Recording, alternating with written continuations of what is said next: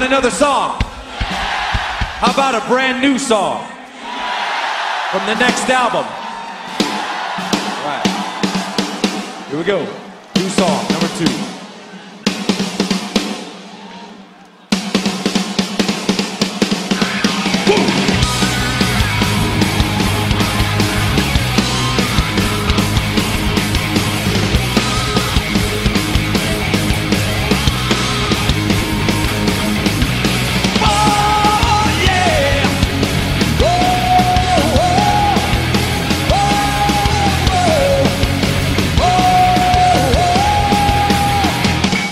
Hey everyone, Tom here, Alf Metallica, back with yet another episode of the show. As always, follow us at MetallicaPod. Get in touch with me, metallicapod@gmail.com. You may have noticed that I just released a little mini episode on the channel. I've started another new podcast. Not only am I obsessed with battle rap and insulting Kirk's lead playing, I'm also hugely into wordplay and puns. And I've started my own competitive pun game show called Pun It. I'll put a link down below. And, I'm not trying to intro every episode by shoehorning this in. But yeah, if this is something that sparks your interest, definitely check that out. In terms of Alf Metallica, Patreon is there. We put all the episodes on there first as an RSS feed. One of the things that I've been doing is these compilation episodes. So at the moment, the Death Magnetic one is all done and ready on the Patreon for you to listen to. I've gone through the whole album, gone through all of our episodes, scooped out all the critical goodness, and just compiled it with a few clips in between. Definitely go check that out. There's a Ride the Lightning one already on the channel. What else is there? iTunes, Spotify, Stitcher, all the other things that are available. And yeah, today we are discussing a song that I'm sure you've probably not heard of. I'm sure you saw it in your little podcast queue this morning and were baffled. I know a lot of people out there are aware of this song, Vulturous, aka the other new song. I'm going to be grabbing into that today. And today I'm joined by someone I had on the show before, back on episode 106, a fellow Metallica podcaster. Stephen, how's it going? I'm doing well, Tom. How are you? I'm good, and you brought this idea to me. If I'm honest with you, I've always known of this song. Like, I remember at the time being a fan and like, oh my god, Metallica are debuting new material. But I wasn't really gonna cover this just by the virtue of it not being on a studio record. But this was something that you felt was deserving of an episode, right? I did. Ahead of Death Magnetic, they played those two songs, the new song and the other new song, and I really latched onto this song, and I really, really love it. If I have to say, it's probably a top 20 or 30 Metallica song for me. Okay, I didn't expect that. I mean, I like it as well, actually, and people seem to be a bit ambivalent on it, but I'm quite positive. But top 20, top 30, that's a bold move, sir. Yeah. There's something that really resonates with it for me, and I will get into it in the song structure and everything, but it's just such a scrappy, lovable song. I was super, super bummed when it didn't, materialize as anything. Yeah, so you mentioned there were these new songs. So there was the new song and the other new song. I think the new song was also known as Death Is Not the End. And that kind of became End of the Line and All Nightmare Long. And this is the Escape from the Studio 2006 tour where they're previewing these tracks. And there was this other song called, the other new song called Vulturous. And one of the main sources, I think they played this 4 times, one of the main sources I've been going to and listening to, there's actually footage of them playing this in South Korea when they were there with Tool, and they played it as like basically the penultimate song, so the first song of the final encore, and then they close with Seek and Destroy. And James actually says, and there's a really nice moment at the start when James points out a sign that someone's got in the audience of in memoriam of Cliff Burton, because it was like the 20th anniversary of Master of Puppets, and they sort of, they have like up until 86 to 86. And James says himself, this is on the new record. So, what do you reckon the choices were that it didn't make it to Death Magnetic? Because whilst the first new song obviously became End of the Line and All Nightmare Long, Vulturous feels very Kill 'Em All, feels very Misfits. It doesn't feel Death Magnetic at all. 100%. And that's kind of why I wonder, or where I wonder it fell off. If it was something that thematically it didn't quite fit, or if it just didn't feel quite done enough, because it feels still very rough in these live versions. So I was going to ask you the same thing. I wonder why it fell off. I just can't imagine it kind of sandwiched in between a Cyanide or a Broken Beat and Scarred or whatever. I mean, for one, it's very straightforward as a track. There was all this talk in the media that Death Magnetic is Metallica going back to their roots, but this is really going back. Like, this is going back to like the Stone, you know what I mean? Like, to me, the opening riff as you get into it feels very Hit the Lights-esque with that pedal point nature. Yeah, absolutely. Yeah, very Kill 'Em All, but even like a little bit of My Apocalypse, or like you said, Misfitsy or Motorheady. Sure. It has that vibe. I could see it as an album opener or closer. You know what I mean? Yeah, I know what you mean. Yeah, kind of run and gun, smash and grab kind of idea. And again, I do really dig this track. I mean, the song itself kind of kicks in with a two-pronged attack. You have James riffing underneath. You have Kirk's wah, which it does some good stuff over the chugging breakneck type brace that plows forward. And to me, I agree with what you're saying. The song does feel unfinished. Part of that incomplete nature is, we all know James's riff tapes where na na na na na na na na na, he doesn't have lyrics. And here, the chorus is whoa and yeah. Yeah, do you feel like those are finished or those are placeholders? They feel very... I take it as a placeholder, but then I tried to listen to a few different clips of the other times they played it live, and it's exactly the same structure and setup. Like, it is to a T, the woes are the same. Yeah. To be honest, maybe they are a placeholder. Probably not, though. And I think they work because the chords underneath them and the melody works. Like, the more I listen to this song, the more anthemic that gets for me, It's super catchy. I sing it all the time in the car. It's something about it just is incredible. The song as a whole is very self-indulgent, and I think I like that about it. The vocals, Lars's drum fills are like super verbose and over the top. Like, it feels like a song that was written in 20 minutes, and I really like that about it, because there's a lot of, we know Metallica can do like an 8-minute epic. They're so meticulous and detailed in their songwriting that it's nice to hear them just throw something out that feels very, raw, throwback kind of 80s thrash. Yeah, it feels very garagey. And, Death Magnetic is such a complex record with so many time changes and conjunctive modes and kind of little connective phrases. And this isn't that.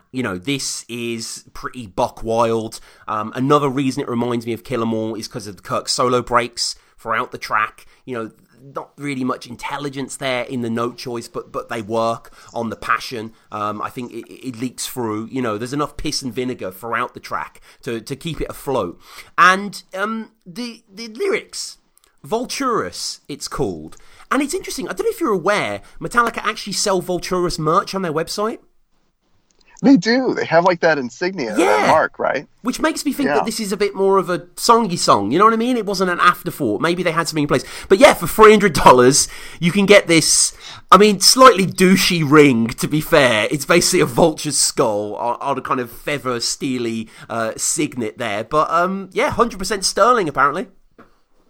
Oh, quality stuff. Yeah, I'm sure people rock that in the Snake Pit. And, it's another thing. It's another little bit of merch for them to sell. But the track itself, the lyrics, what do you read into Vulturous?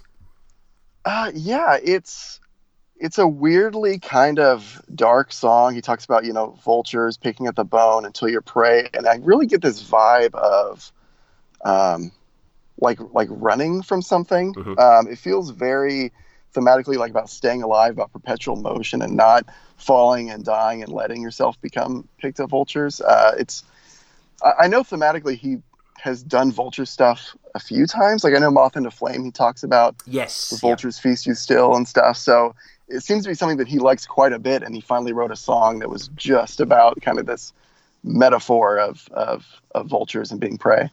And I really like the melody. The vulture down is here to stay, and the way the chords sort of crunch down. Dung, dung, dung, dung, dung, dung. Like, the verses are quite anonymous, really, in terms of their melody, but the chorus is really effective. So it's vulture is down to stay. Pick the bone until you're clean. I like bone to bone and in between even. Pick the bone until you're clean. And James's voice is quite high as well. It is quite catchy. Look, guys, if there is a Garage Inc. 2 or whatever, or if there is some ultimate End of Days box set, I hope we get a studio version of this track. It's pretty effective. That's all I've ever wanted, is like a studio produced track of this, and to hear what it sounds like that. The structure of the song as well, it opens with the woes, it has like a little Kirk solo lead in, and then it's verse and kind of a pre-chorus, and then it goes back to the solo lead, back to a verse, and then the pre-chorus, and it finally gets into like the Vulturous chorus. I love that structure of kind of teasing along the chorus. Yeah. And, you know, a lot of people were confused. You know, I've been on a few Reddit threads and stuff, and people think it's just not Metallica, whatever that means. But I think we can all be in agreement that when it gets into that real beat down of a riff, probably the most addictive moment of the song, like that is Metallica through and through. It reminds me a little bit of the Burn riff from Moth. You know what I mean? It's just got a real swagger and authority to it. Yeah, I can certainly hear that for sure. And what do you make of that riff? I like it a lot. I think kind of what you're saying, it plays into the vocals and the structure of the song really well.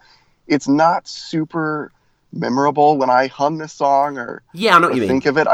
I think of the woes. I think of the drum fills, and the Vulturous chorus line itself. The riff gets a little lost, but it certainly serves its purpose. Yeah, it's there as an anchor, and, you know, it's a 4.5 minute song, and it switches it up a little bit. There isn't really a kind of closing movement. There's kind of a, you know, false ending, and they kick back into it, and James is barking Vulturous over the top of it. And, you know, maybe it needs a bit of work, maybe it needs a bit of tinkering. Obviously, it doesn't fit into that milieu of Death Magnetic, and certainly not Hardwired or elsewhere, but I just like the fact that the guys were confident in this song, and they wanted to give the fans something, and, you know, it delivered. It wasn't some half-formed little track that ended or squibbed out. Like, this is a song through and through. Yeah, absolutely. And what a good live song too, right? If you imagine this making it onto an album and people knowing it, like just hearing, you know, 20,000 people singing those woes along with James would be incredible. Yeah, it's a real shot in the arm, and it makes sense that they would have put it on this South Korea show right towards the end. It's like a sort of, you know, last caress, that sort of thing. You can just throw it into the set, get really people up and alert. And this song was spoken about in the press as well. So Rob was interviewed for Sweden's Close Up magazine, where he spoke about the song at length. So he basically said he was asked if this song would be on Death Magnetic. This was July 2007. He was asked this. He said, quote, "Well, I don't think so. And the reason is we didn't record it. We call the song we played the other night Vulturous. I don't know if that's going to be the official title of the song in the future. We enjoy playing that song. It's kind of a misfitsy kind of jam. We've been rehearsing it in San Francisco and having a lot of fun playing it. I don't think we played it so well the other night. It was horrible, actually. It was really bad. I'm not sure quite what concert he's referring to. We played it last year in Japan a couple of times. It went over really well. I think this is the last time we played it. We haven't played it since we rehearsed in San Francisco, so it had been a couple of weeks, and all of a sudden it's like, let's play this song. And like, wait, how does it go? Vulturous exists kind of as a live song because we've already played it. The other song that we used to do was a bit of an experiment. We thought it would sound good live, and we had fun playing it live. We thought it was a little long, but we thought there were some great parts." He's talking about the other song now that became End of the Line and All Nightmare Long. But so obviously one of them became part of Death Magnetic, and Vulturous is this, you know, it's kind of the hipster Metallica track that some people probably don't know, you know? Yeah, and I do think it's really telling that it didn't even make it to Beyond Magnetic. Like, they didn't record it at all. Yeah. You know? Not even just... I mean, they're always in that studio. Could Fiddleman not set aside a little bit of time? Like, come on. And it's one of those you don't need to take 100 takes at, you know? Just record it once or twice and cut the best one. Yeah.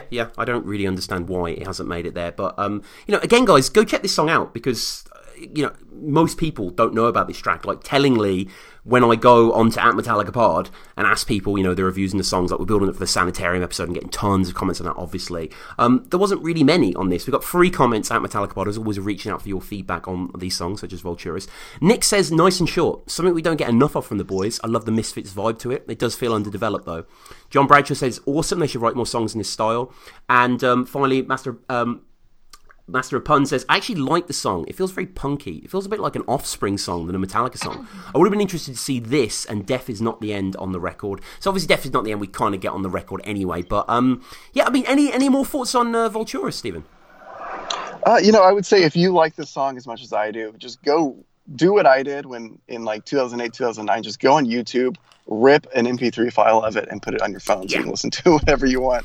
Because I think it's worthy of it. It is kind of an undercut. It is kind of like a hipstery pick, but it's certainly quality stuff. I rank it up there with any, the Kill 'Em All or Bash and Thrash Metallica. Yeah. If it was just in a sort of Kill 'Em All playlist or an early days thrash playlist, then it just fits there. Like you can, it's maybe a little too polished for like Metal Massacre or something like that, but it would work in that lineage. And this is again the South Korea Seoul performance, which was August 15th, 2006. That's the one that I've constantly been referring to, and it's a really good performance. Like clearly the boys like playing the song.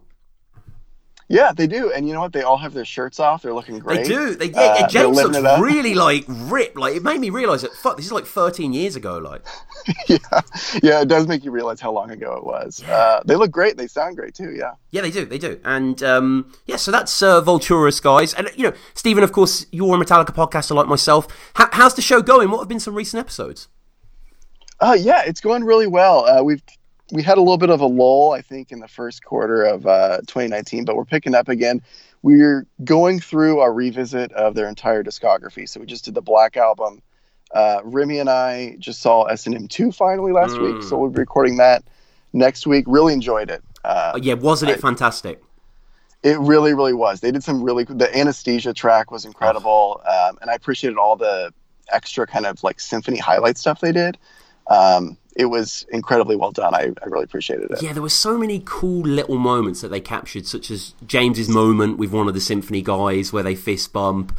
And there's a cut as well that I loved where Kurt kicks into the Moth solo and you can see James mouthing the opening notes to the solo. He's just lost in the moment and he's like singing the actual lead playing, which I love. And the little documentary at the start, the All Within My Hands stuff, that was really heartwarming. Yeah, I appreciated it. It was quite the preamble. It was like 15 or 20 minutes of, footage before the concert. It was really cool. I liked the All Within My Hands stuff. And then even just a little bit of behind the scenes of like, okay, why are we returning to the well with S&M? It was a good setup. Yeah, and, so maybe the symphony takes weren't quite as definitive as Cayman, quite obviously. But still, I thought, Day That Never Comes, which technically is the start of the concert in terms of original material, that was spellbinding. I think that was a real triumph. I was so happy. I love that song. Yeah. I was so happy that they did it. It fits so well. It kind of has that same structure as like One, where it builds and then just takes off. And with the symphony, it worked incredibly well. Yeah, the love is the four-letter word, where the symphony strokes are like ding ding ding ding ding ding. Like the way they played with that, very clever. Like really like that. It wasn't just backing it up on a kind of note by note level. It was just putting accents in there. And the S&M thing. And then I'm just looking at your thing now. So you did Black Album and a sort of year and a half in the life kind of double episode, right? Yeah, that's one of my favorite, just Metallica. Like, I call it a Metallica artifact. That documentary is absolutely incredible. And Remy hadn't seen it before, so it was a really good app. Yeah, as we're approaching the end of the original run here on the show, I'm thinking about future episodes, and quite cynically, I've gone through your back catalogue and Metallicast and Metal at Your Podcast, but I haven't done an episode on that. No, I haven't covered that. I need to do that. So, and top of the list really is Year and a Half in Life, and just sort of going through that scene by scene. I mean, it's such a sprawling gift, isn't it, to the fans? Like, it's a real insight. I can't think of really any other bands that would give such a giant documentary at the height of their stardom. Yeah, it's a really cool, I think, 1-2 punch with Some Kind of Monster as well. Of course, yeah. It's a chaotic situation. They're fighting. I think 3 of them got divorced during the recording of the Black Album. Like, it's a very interesting time in their lives. And then they end up making the Black Album. And then Some Kind of Monster, we all know what happened there. It's just a really interesting kind of dichotomy. Okay. And, out of interest musically for you, anything you've been listening to recently? Any bands past or present? The new... Are you familiar with Sturgill Simpson at all? Yo, I absolutely love Sturgill Simpson, and his new record is hit and miss for me. It's a kind of the rock one, right? The kind of Shogun Samurai. Yeah. Yeah, that album, the more and more I listen to it, I fall in love. I need to listen to it more, to be honest. Yeah, I've heard bits and bobs, but yeah. And you're right, it's not all winners. It's really out there, it's really ambitious. Sound and Fury, right? Yeah. When it's on... it's just such a gutsy, ballsy album. I absolutely love it. And so different for him. Yeah, I recently discovered that they're doing I think there's already a tie-in movie on Netflix, which I haven't seen yet, kind of some animated thing. But he's also doing a tie-in graphic novel with Jason Aaron. I don't know if you read any graphic novels or anything like that. Holy shit, yeah. Jason Aaron is from Kansas City, here where I live. Jason Aaron is my favorite comic book writer. He's a god to me, like... He's incredible. Southern Bastard. Have you read Scalped? No. Oh, you have to read Scout. If you like Scout is his masterpiece, basically kind of The Wire on a Native American reservation. But yeah, he's for people, listen, he's basically Marvel's boy now. Like, he does like the Avengers and all the big sort of titles. I don't really care about superheroes, to be honest with you, but his actual writing, Jason Aaron, he did something called The Other Side as well, his first piece, which kind of tells the story of the Vietnam War through an American GI and someone in the Vietnamese army. But yeah, apparently they're working together, Sturgill Simpson and Jason Aaron, so it's like, what the fuck? That's a dream. I am stoked to hear that. That's a perfect pairing. Yeah, and I mean, Sturgill Simpson, Sailor's Guide to Earth is sublime, and the one he did before as well, meta modern sounds in country music. Like, I mean, most country music revolts me, but he's a true artist. Like, yeah, he's the real deal. He's got a good blend of kind of this very classical, like Western country outlaw, but also pushing the boundaries on what country is with like psychedelic and almost like the new album's almost got some Deep Purple and it's got some real rocky rock, like some real sort of prog elements, but like long guitar solos and long intros, and some of it didn't really feel earned to me, but a lot of the songs I do really enjoy, and it's so different, and nice to hear him moving in those directions. So okay, Sturgill Simpson, yeah, great pick. I think he was on Joe Rogan recently, and I listened to it, and he was almost too high. It was a little disappointing. He was kind of monosyllabic, but he's had some good episodes on the show before. But it happens to the best of us, I guess. Yeah, I can't blame the man. No, exactly not. But yeah, Sturgill Simpson there, and that's a great pick. And as always, guys, go check out Steven's show. We'll go check out our episode of Wolf and Man, which was like April, I think. So quite a while ago, like 6 months ago. Which time flies, right? It really does. It feels like it was 2 months ago. It really does. It really, really does. But, go check out that. Go check out Vulturous, guys. I'm sure a lot of you maybe won't be aware. I would have put a clip at the start of the show just to give you an idea of what the song sounds like. But go seek it out. Follow us at MetallicaPod, MetallicaPod@gmail.com. Patreon is there. iTunes is there. Check out my Wordplay podcast as well. I'm going to shoehorn that in on it. What do we have coming up next? I've recorded the next 2 episodes already. We're slightly ahead of schedule, so you can listen to them right now on Patreon. We've got Wasting My Hate coming up with Hans, which is the first guest ever from New Zealand. He was a great guest. And we did it again, the Swizz Beatz collaboration with Metallica, which is with another Metallica podcast, Metallicast. And then we're doing our final Ramones cover. Really excited to get Philip Mataz back on the show from Ramones of the Day. We did Today You'll Love, Tomorrow the World, which is, I think, maybe the longest Alpha Metallica episode. Really, really fun episode. Then we got Sanitarium, When a Blind Man Cries, Where the Wild Things Are, Wherever I May Roam, and then the final 3 songs of the run, Whiplash, Whiskey in the Jar, and You Really Got Me. When Metallica are on All My Friends, I think it's called, some Ray Davis cover album. But yeah, guys, we've got about 10 episodes or so left. Subscribe, check us out, all that sort of stuff. Stephen, anything you'd like to promote finally?